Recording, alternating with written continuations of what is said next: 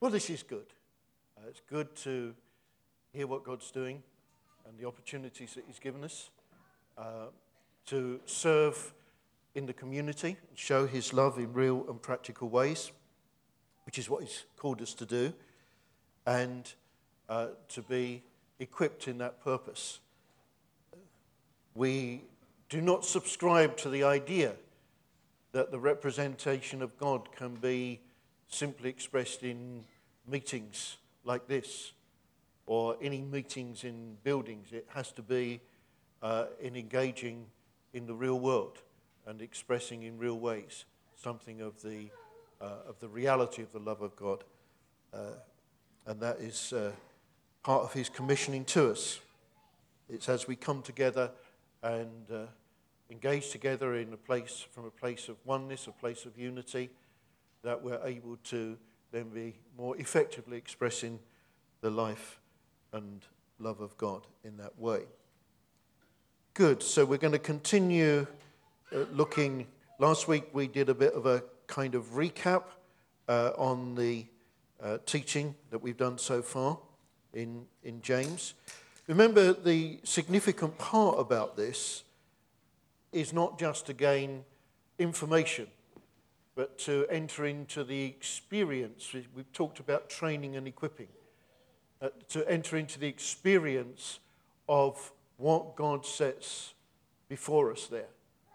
It would be a very, very limited value simply to gain more understanding or more information. But sadly and tragically would miss the real purpose if we don't actually enter into the good of what's on offer.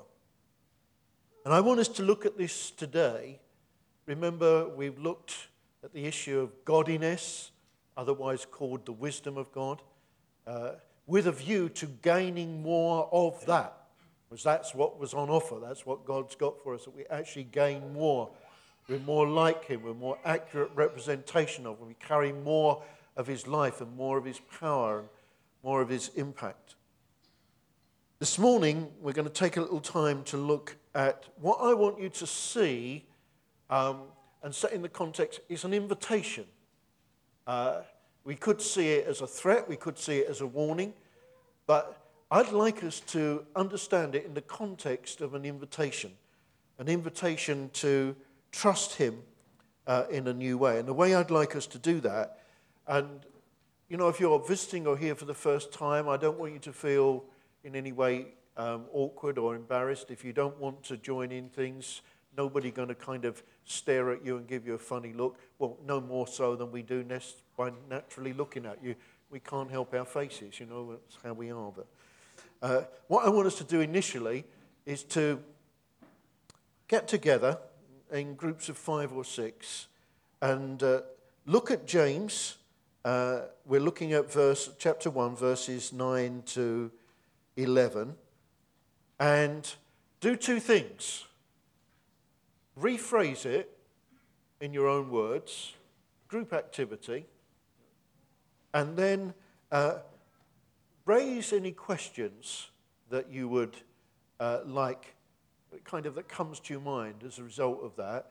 And Jamie's got some post-it notes which you can pick up and just write them on there, and then we'll give them back to him and he'll sort them out and we'll see where we go from there. So if you could get together, you know, if you don't like the people sitting next to you, this is an opportunity to move across the other side of the room. Basically, no more than 5 or 6, yeah? And re-word those couple of verses in your own words, and then raise questions from it. Whose is this one that somebody's written down? Don't get hung up on what you do have or don't have, because you're going to die anyway. Right. Okay. You see why we have to have these teaching sessions, don't you?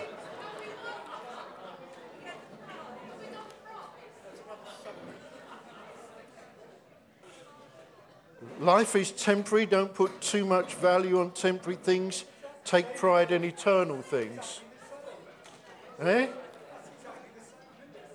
You want a prize, you say? They just read about not putting their trust in riches and they're asking for a prize. I mean, what can you do? Okay. I am always very, very clear in my communication. Sometimes you don't understand properly, but it's your fault, all right? Okay.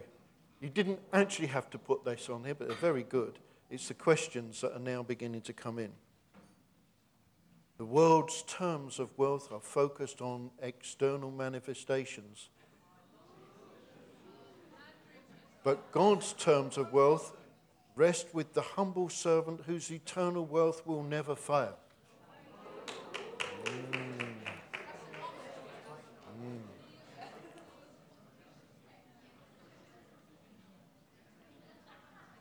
I've got one. God never fails, and riches are short-lived. That's mine. I did it myself. Not even Jamie did that one. I did it. Yes, all right. Anybody else? You don't have to have written it down and submitted it, but if you'd like to sort of say it, if you think it's worth saying. Somebody over here had one worth saying.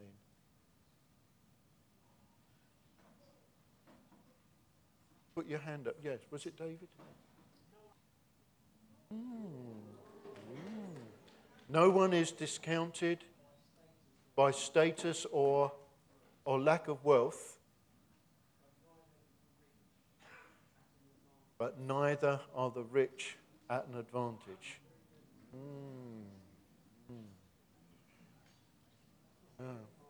Yes. I was just trying to find a way to say that, Dave, without sort of... I was just pausing a moment. I didn't want to sort of, All right. Well, that's good. Anybody else want to give us their contribution? Well done, Neil. If you don't have much in the material world, remember that God has made you to be a king. If you have lots, then remember you won't have the material things forever. You'll lose them soon enough. Like a flower that looks impressive and quickly dies, so riches on earth are when they're hoarded away.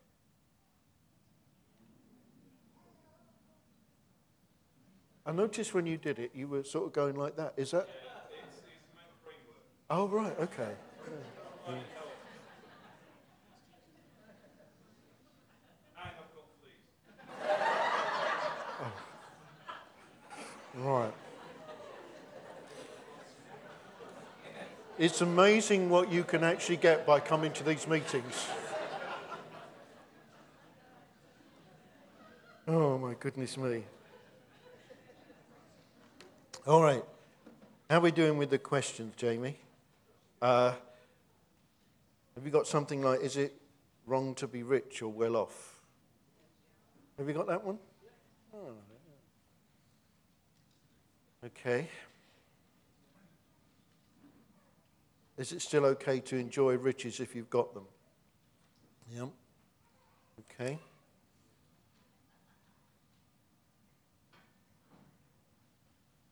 As we've already seen, the heart of this, of course, is not about actually whether you have riches or don't have riches. It's what you're actually going to put your trust or confidence or reliance upon. And it's important that we keep that in our mind. Very significant. What else you got there? Is this a kind of invitation to be judging people? Yeah, well, they're rich, so they ain't, in eternal terms, they ain't no good. They're poor, so they've got a chance. Judging? No. Of course, we're not supposed to be doing that. Do you have to be poor to be humble? Can you be humble and rich? Yeah. Can you be humble and rich? That's a good one, isn't it? Separates the two things out. Can you be do you have to be materially poor to be humble? Very, very good, that one, because it helps us to define between what we have and the attitude towards it. The issue is not on what we have or don't have, it's the attitude towards it. I was talking with some people in Africa. We were talking about this kind of situation. I learned something there from one of them, which I thought was very, very interesting. They said, you know, poor is more about how you think than what you've got. And that was quite a while ago. And I've noticed that you can actually have a lot materially and yet still have a mentality of being poor. And you can actually have very little and have a mentality of being rich. And it, in the end, comes down to this thing that God's wanting us to get hold of today, and that is about where our trust is, where our confidence is. The invitation today, I think, as we turn into this particular part of God's Word, is an invitation to grow and develop in trusting Him. It's a recognition that as we turn from other things, as we turn from trusting in anything else, it opens a doorway for us to develop and grow and trust in Him. Does that sound good? The ability to trust God more, knowing, as most of us do, what God is really like, knowing His heart attitude towards us, knowing His competence, knowing really, for most of us here, if somebody asks you the question, is it a good idea to trust God? You would say, yes, it's a very good idea. Actually, that's the best thing you can do. But to actually grow in that, to actually develop in that, to actually take a step more in that. And this seems to open up the possibility of going that way. How can I take pride in humiliation? Basically comes down again to the fact that if our confidence is in something other than what we have, we're in a place of security, a place of safety in that. Why will the rich pass away? Does James mean their riches will pass away, or will they as humans pass away?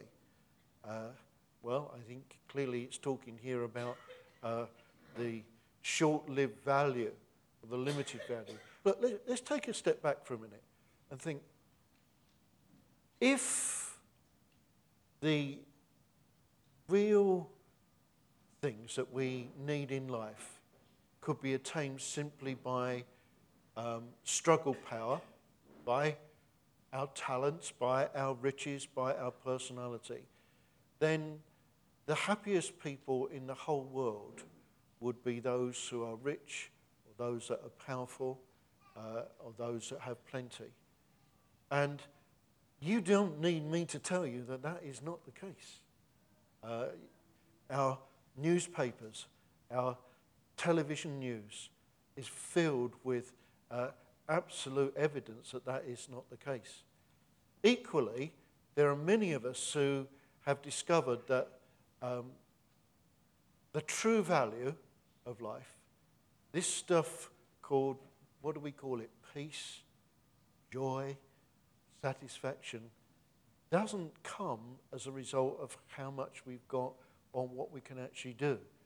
That's something that God gives. That's why we've turned away from putting our trust in material wealth or in intellectual ability or personality cults. We've turned away from that because we see that actually the real stuff that we need only comes from God. That's why I've always seen it to be completely perverse to have an objective. We turn away and we trust our eternal life, our real life that goes on forever. We trust God for that. We don't trust in money or material wealth for that. We say, no, that can't give us that. You hear all these stories of people getting vast amounts of money or great fame and then ending up with early death or misery or breakdown in relationships. I mean, a whole mess. Our news media is filled with stories like that constantly. So we know that it doesn't come like that. We know that we've turned from that for our life and given our life over to God himself, to live under his rule, that we may receive the real things that everybody wants. Peace, joy, satisfaction. Now that is what we've chosen. And in choosing that, we've said, you know, the route to this is not through how much we've got or what we can gain. So it always struck me as perverse when I came into an understanding that this idea of having an objective of one day walking on streets of gold is completely contrary to the value system. Look, I'm saying there's no value in material things. And I used to be singing songs and looking forward to the time when we would walk on streets of gold. Never ever sung a song about walking on a street of concrete or asphalt. There was so much gold that I'm aiming for, so much riches, so much of this material wealth. That was my objective. But it's completely back to front. I've turned from that to trust in God. Then I've got an objective that this is where I'm going. I remember, I've probably told you this before, I remember teaching something on this, and I happened to mention this. I think it was, I don't know. I think it was actually in Rwanda. But it was one of these settings in the leaders' meeting. And I said, just as an aside thing, in what I was teaching, actually there are no streets of gold, which we can get into, but there aren't. And I watched, and it was like this. It was like a shutter came down. You take away my streets of gold, and I don't want to listen to you. Which, of course, is an option that anybody can take, and often people do. But, you know, take away the streets of gold, because I'm thinking we're trusting in an eternal God and yet having an objective which is based on material wealth. So we have to be clear on that, and we have to recognize where we are. Do we have time for more or not? Okay, we'll come back to some more at the end. All right. We've got to watch the time as well. So we've looked at a few. We'll come back to some more. So focusing then on material wealth is a completely wrong value system. And it's not a place where we want to go or allow ourselves ever to go there. Now, for most of you, I think, you know, you're understanding that. We just need to kind of remember and remind ourselves that that is not where we are. How about this one, though? What about what sometimes is called the cultural divide? Is it wrong to think people who own their own houses are better than people who rent? See, I've noticed that there can be a bigger issue with what I'm calling cultural differences or cultural barriers than with racial barriers. And we're a people who have been raised up to represent what God is like. God has no barriers. God does not rate people on the basis of what they've got, or their background, or their social standing. God forbid that we should ever engage in anything that smacks of that at all.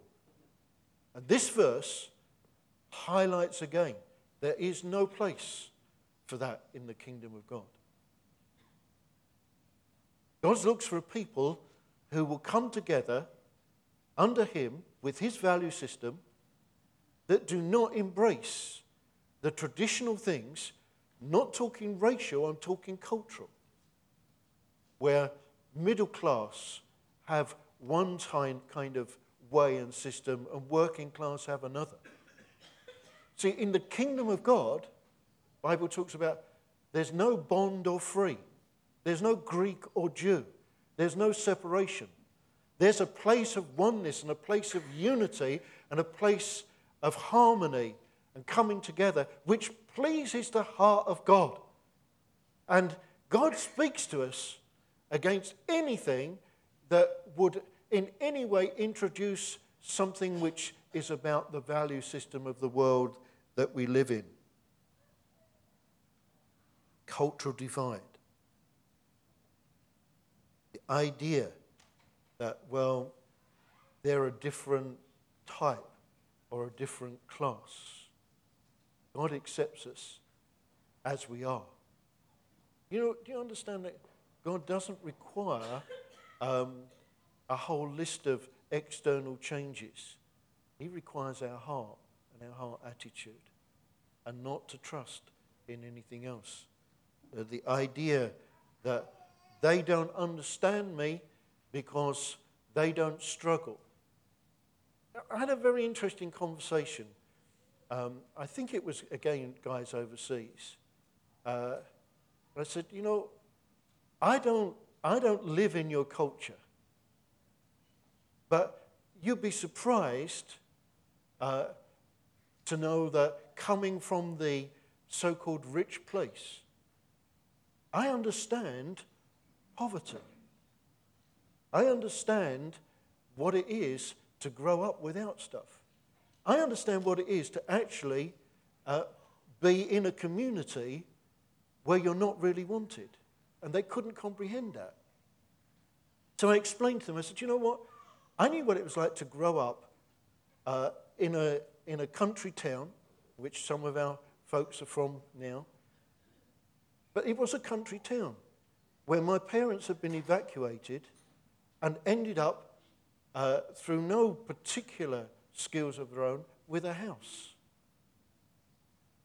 And to grow up with an understanding that there was antipathy, there was jealousy, because those people that were evacuated here have got a house. And this actually went through even to the children. So in the class at school, there was a kind of almost, they're not like us kind of thing. You know, we got to understand that we're living in a world where these values creep in from all sorts of directions, and it's not just because we're in one country or another. But we have the opportunity to be a kingdom people living from a different life source with a different valuation, a different attitude, and a readiness to approach and to be able to receive people of all types and all classes. I always used to admire the anointing on Richard Cole. Richard Cole could talk to kids on the street, could talk to people just being released from the forces in Africa, politicians, government ministers. It never seemed to make any difference to him, because you see his heart attitude was he loved people as they were, not for where they were. He wasn't fazed. I always remember him on Hard Talk when Tim Sebastian used to do that, and he was known as the kind of Jeremy Paxman of his day. And how the BBC said afterwards, we've never seen this before. Tim Sebastian never mixes with the people that he interviews on Hard Talk. But with Richard Cole, he came and sat and talked with him. Because you see, when there's a different value system, when there's a different attitude, when we're living from a different life source, we have a different way to be able to receive people and approach people. We're not classing people. Well, they're more my class. So let's never, ever be trapped into a thinking, I'm less because I've got less. or I'm less because I come from a different background. That is not kingdom. Inasmuch as it's not kingdom to think that we're more because we come from a more privileged background. Let never the sniff of that be in any way picked up amongst us, because that's contrary to the whole attitude, mind and purpose of God. Are we in agreement? Because we want God's system. We want a value system where there's no recognition of cultures. Pride can be expressed through a kind of false humility. I'm so humble, I'm proud of it.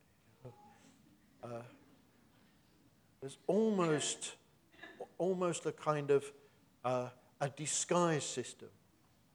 You know, humility is about where we stand. And actually, it doesn't communicate very well if we try to put up a false position. And trying to pretend how humble we are really doesn't work. It has to be something that comes from the heart. Humble then is really about not building ourselves up. Basically trying to save our lives. You know what the Bible says? If we try to save our life, and this is not about our physical life. If we try to save our life, then we surely will lose it. It's about anything which is to do with trying to look after me because actually, God, I can do a better job than you can. Not a good idea. You know, we talk a lot about blessed are the poor in spirit, for theirs is the kingdom of heaven. That's one of the most important understandings that we have in terms of how we are. And remember, let me say again, poor in spirit is absolutely nothing to do with what we have in terms of material possessions. Nothing to do with money. It's to do again with an attitude, the recognition that outside of God and what he gives me and what he provides for me and the life he gives and the power that he releases, I don't have anything of any value. Nothing that I have commends me to God. That I didn't do anything to earn his love. He decided, he gave, he provides his one and only son. It's all about what he does, not about what I do. So humble is about recognizing, you know, I can do nothing. In Christ I can do all things, but outside of that I can do nothing. Humble, if you like, is not about building ourselves up. And you know, we can build ourselves up by saying, oh, you know, I'm really not that good, with the hope that somebody's going to say, of course you are. Well, really I'm not worth this, and somebody might say, you really are. It's a manipulative thing. Manipulative things are not to do with kingdom. That's to do with this world. You see, there is a danger that riches can kind of be a false support system, can cushion us against where we feel vulnerable. Instead of trusting God, we could actually take hold of a variety of different things that would kind of sought to protect us or provide for us. We'll have a look.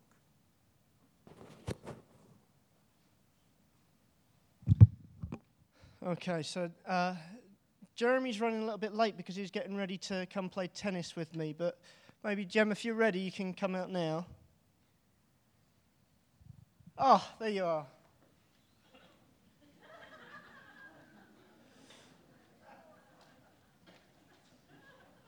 Right. So, Jem, it's not what I see Andy Murray wearing. What's the idea behind this?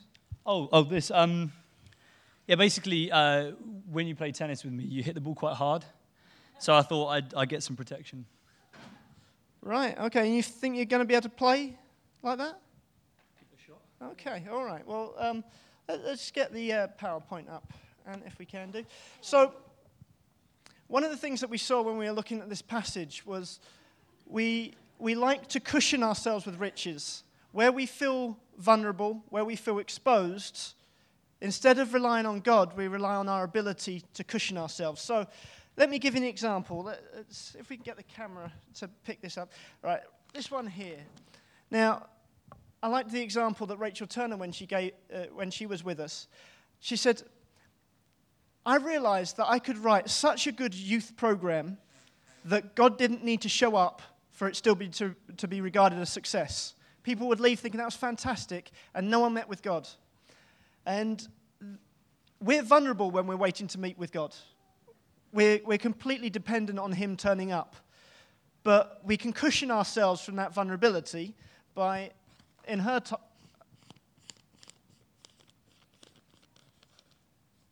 by having talent. Can you see that okay? Oh. Okay. So that's one of the cushions that we can put, one of the riches that we can put on ourselves. So, why don't I just put my mobile phone? Put it in my hand. Oh, okay. So, I want you to think about what are some of the riches that you cushion yourself with to stop you being vulnerable. I'm going to ask a few people here. Where's Pax? Pax. Wait, Andrew, you got to do a run for me.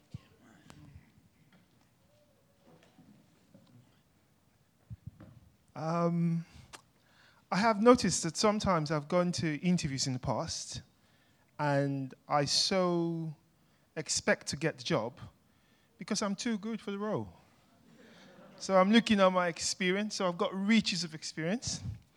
I think I've got the qualifications. So I'm like, why are you even interviewing me? You should just be giving me the role. So there's that sense of thinking, I don't really need God to help me get this job. I'm really good for this role. Great. Okay. So experience, achievements. Okay. Now let's. Oh, Andrew, you can't put it away yet. I still got. Send you over to Charlotte. You got one? No. Okay. Not to Charlotte. Martin. Well, I was thinking that some of the riches that I might have would be a really sort of excellent personality and charisma and things like that. And people that know me know how I love to go to parties and stand there being the centre of attention, and therefore I could be gaining all my value from those people because they see my personality. My charisma. So they're the riches that I could be relying on that could just fall apart at any moment. BH. Right. I'm going to write so ugly you can't tell that I misspelled it. Okay, charisma. There's something else we can rely on. Okay, Jolie. Where's Jolie? Jolie, come on in. Over there, Andrew.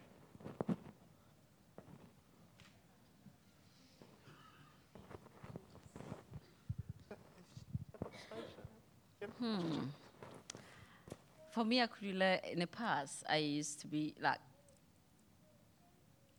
rely on my husband, absolutely everything. But God shows me now I should trust in Him. Okay, so relying on others.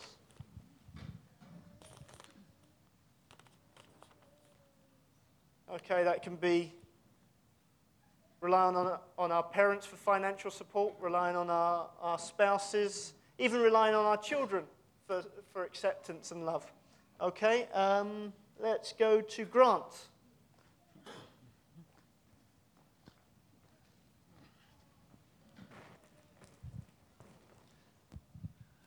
I've been teaching quite a long while, and I guess I rely on my own sort of capabilities in dealing with some very difficult young people, but I'm in a position where I have to now much more trust in God because they go beyond my capabilities. And there was a particularly young man who was very violent and very troubled, and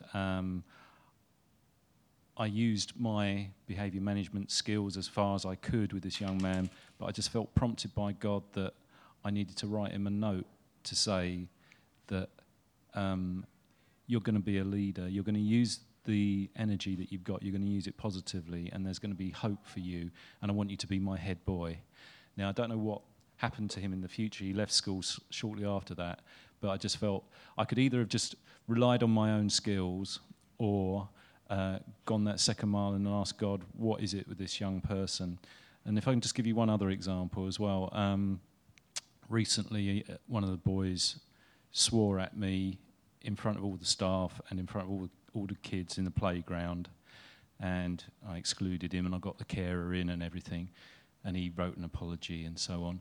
But I knew that he didn't really mean the apology, but I just felt challenged to say to him that actually you humiliated me in front of all the staff and all the pupils, and the way that you need to put that right is to actually speak in front of all the staff and all the pupils and apologise properly. Now, I knew that this is confrontation. You can't do that. I can't do that. But actually, I believe God answered that prayer, because I prayed and asked that God would allow him to do this, and he actually did this. And at break time, he came out and he said in front of the staff and the students, sorry for saying that to you, sir. And I think that was something that was at work in him about repentance and a change in him, that I could have just said, oh, well, you've written your apology, you've done your exclusion, end of the story. But actually, not just relying on my ability, but seeing is there something else deeper that God wants to do in these young lives. Right. Okay. So, Grant, you got some good answers even ahead of what I needed there, but that's great. So I'm going to put down skills for you, because that was what you're going to rely on. But you've actually given us some stuff for later on as well. Okay. And Claire, is Claire? Claire.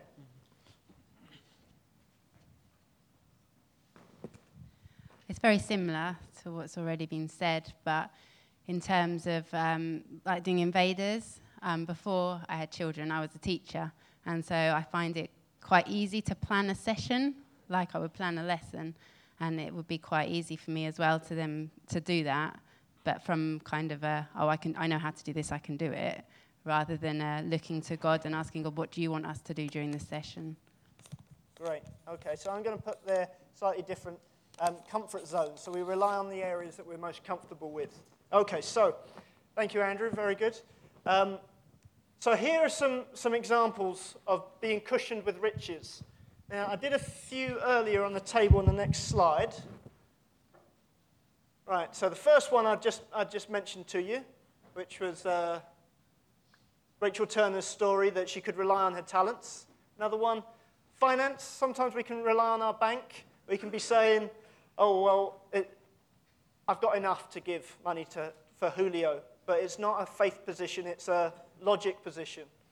Reassurance from others. I think Martin's personality, that over-exuberant joy and energy brings to everyone. Personality. And Nathan always used to do this with Mum. Can't tell me off because you're laughing. Very annoying. But we can rely on our personality to get us through challenge after challenge. Next one. Okay, and character. You met those kind of people that, well, I won't let it happen to me. I'm going to make it happen. And you're like, well, it's almost an arrogance that comes up. I will make it happen. Manipulation. Don't know if you've ever been manipulated or experienced being manipulated, but it's that being played. It's like, well, if I say this thing, I'll get the result that I want. And looks, I mean, that's one for me, obviously. Just walk with a smile and get what I need every time. So, Jeremy, thank you very much.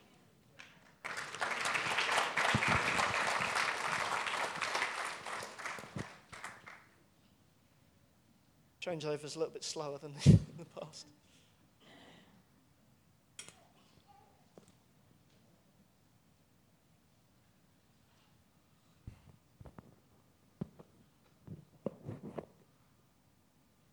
I tried that looks thing with my winning smile, but it didn't really work.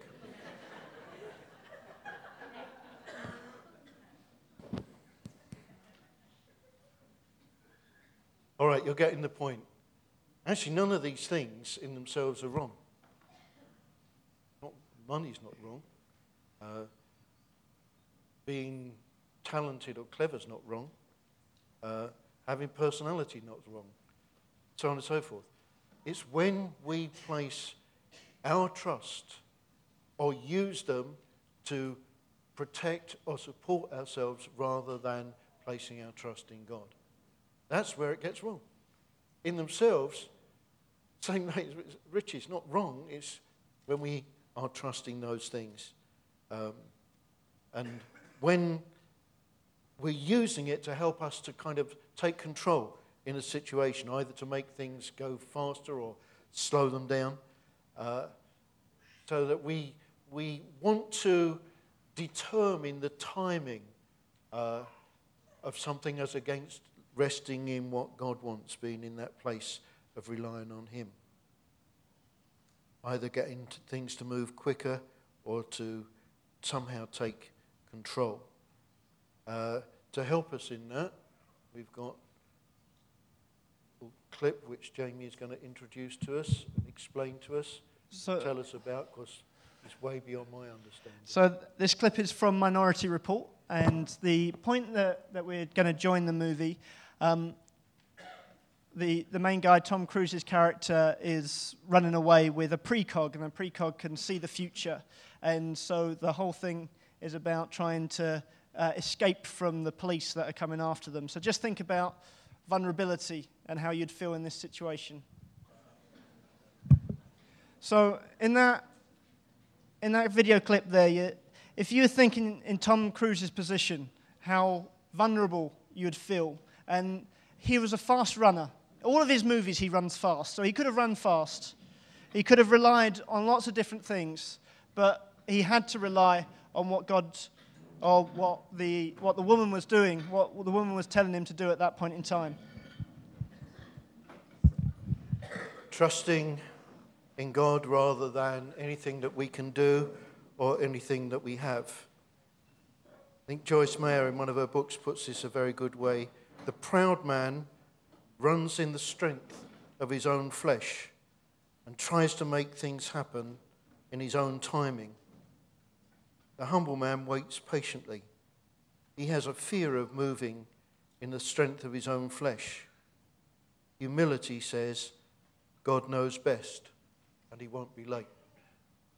The invitation is God's holding out to us to bring us into an increased place of trust, place of rest, place of abiding in Him.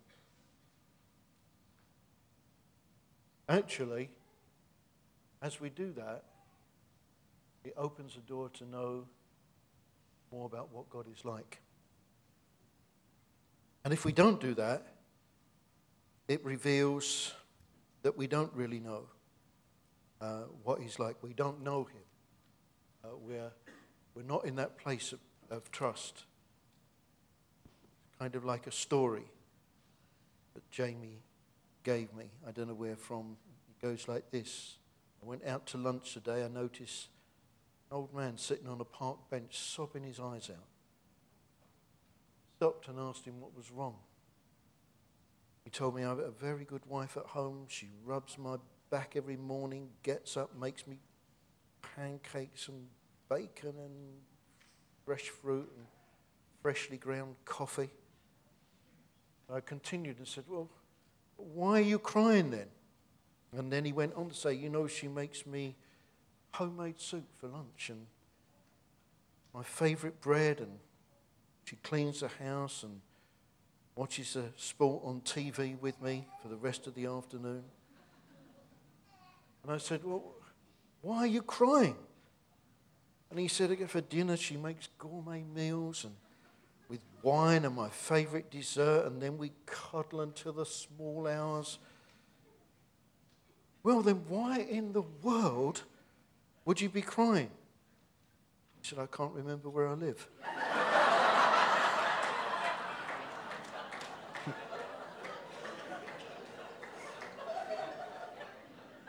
I always said when I grow up, I wanted to be a preacher. And a preacher has a joke, a poem, and 3 points, isn't they? The serious point of that is that, because if we don't know Him, don't make that choice to trust him. We never come into the greater place of really knowing what he's like. It's taking that step. And the tragedy is if we really don't know him, we can't trust him. First step is he draws us.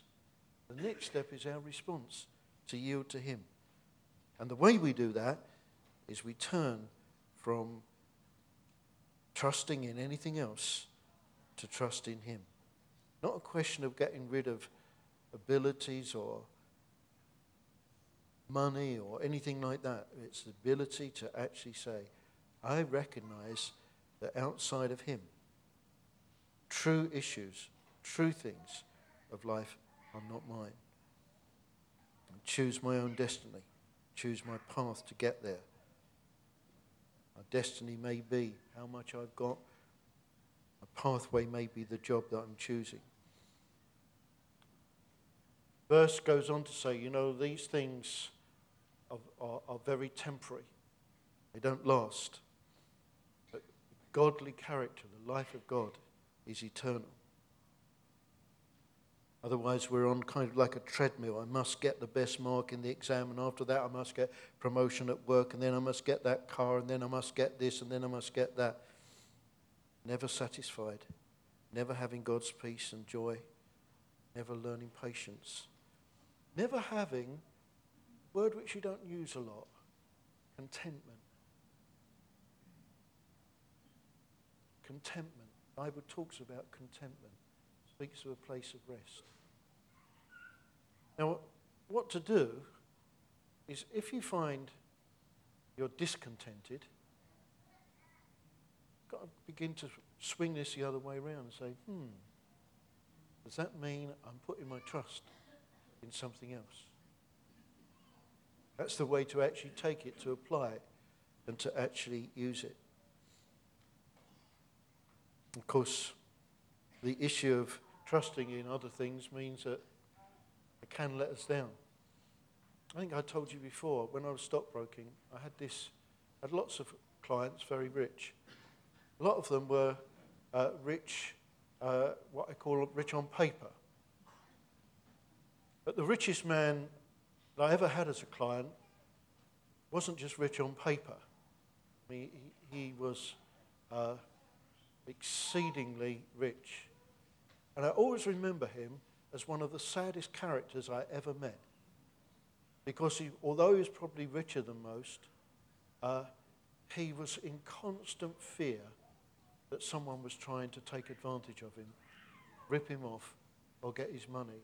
And I thought, this guy would have been a lot happier if he didn't have all that he's got. Because all that he's got is causing him to wanting to hang on tighter than ever before. I worked, when I first worked on the investment side, with a partner who I got on with very well. He was one of the partners of the firm.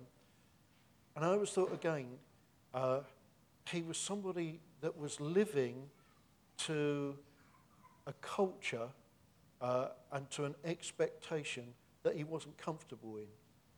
If he could have been real and been allowed to choose his own route, he would have chosen a different route. To actually live to something which is pushed upon us rather than something which we have embraced from our own heart, which simply doesn't work in terms of eternal issues. There's a great safety in trusting in him. And there's an invitation to come and trust in him. And I want, as we come to worship, we've just looked at this morning. We're trying to work together so that we access something. Not just so that we know something, but so that we access something. And the invitation, I believe, from God today is, would you like to come to a place of trusting me more? Would you turn from anything else? Would you let me search your heart to see if there's something else which you're putting some trust in? Whether it's any of the things that we've listed and put on the cushions, whether it's that or anything else. Are you prepared to turn from that to repent of that so that you might come into a new place of reliance on me, which is the doorway to coming to know me better. It's a doorway into the place of my presence, a doorway into what I actually have for you so that you might enjoy more of trusting me. Let's make a response to him as we come into worship and as we consider just what he's like.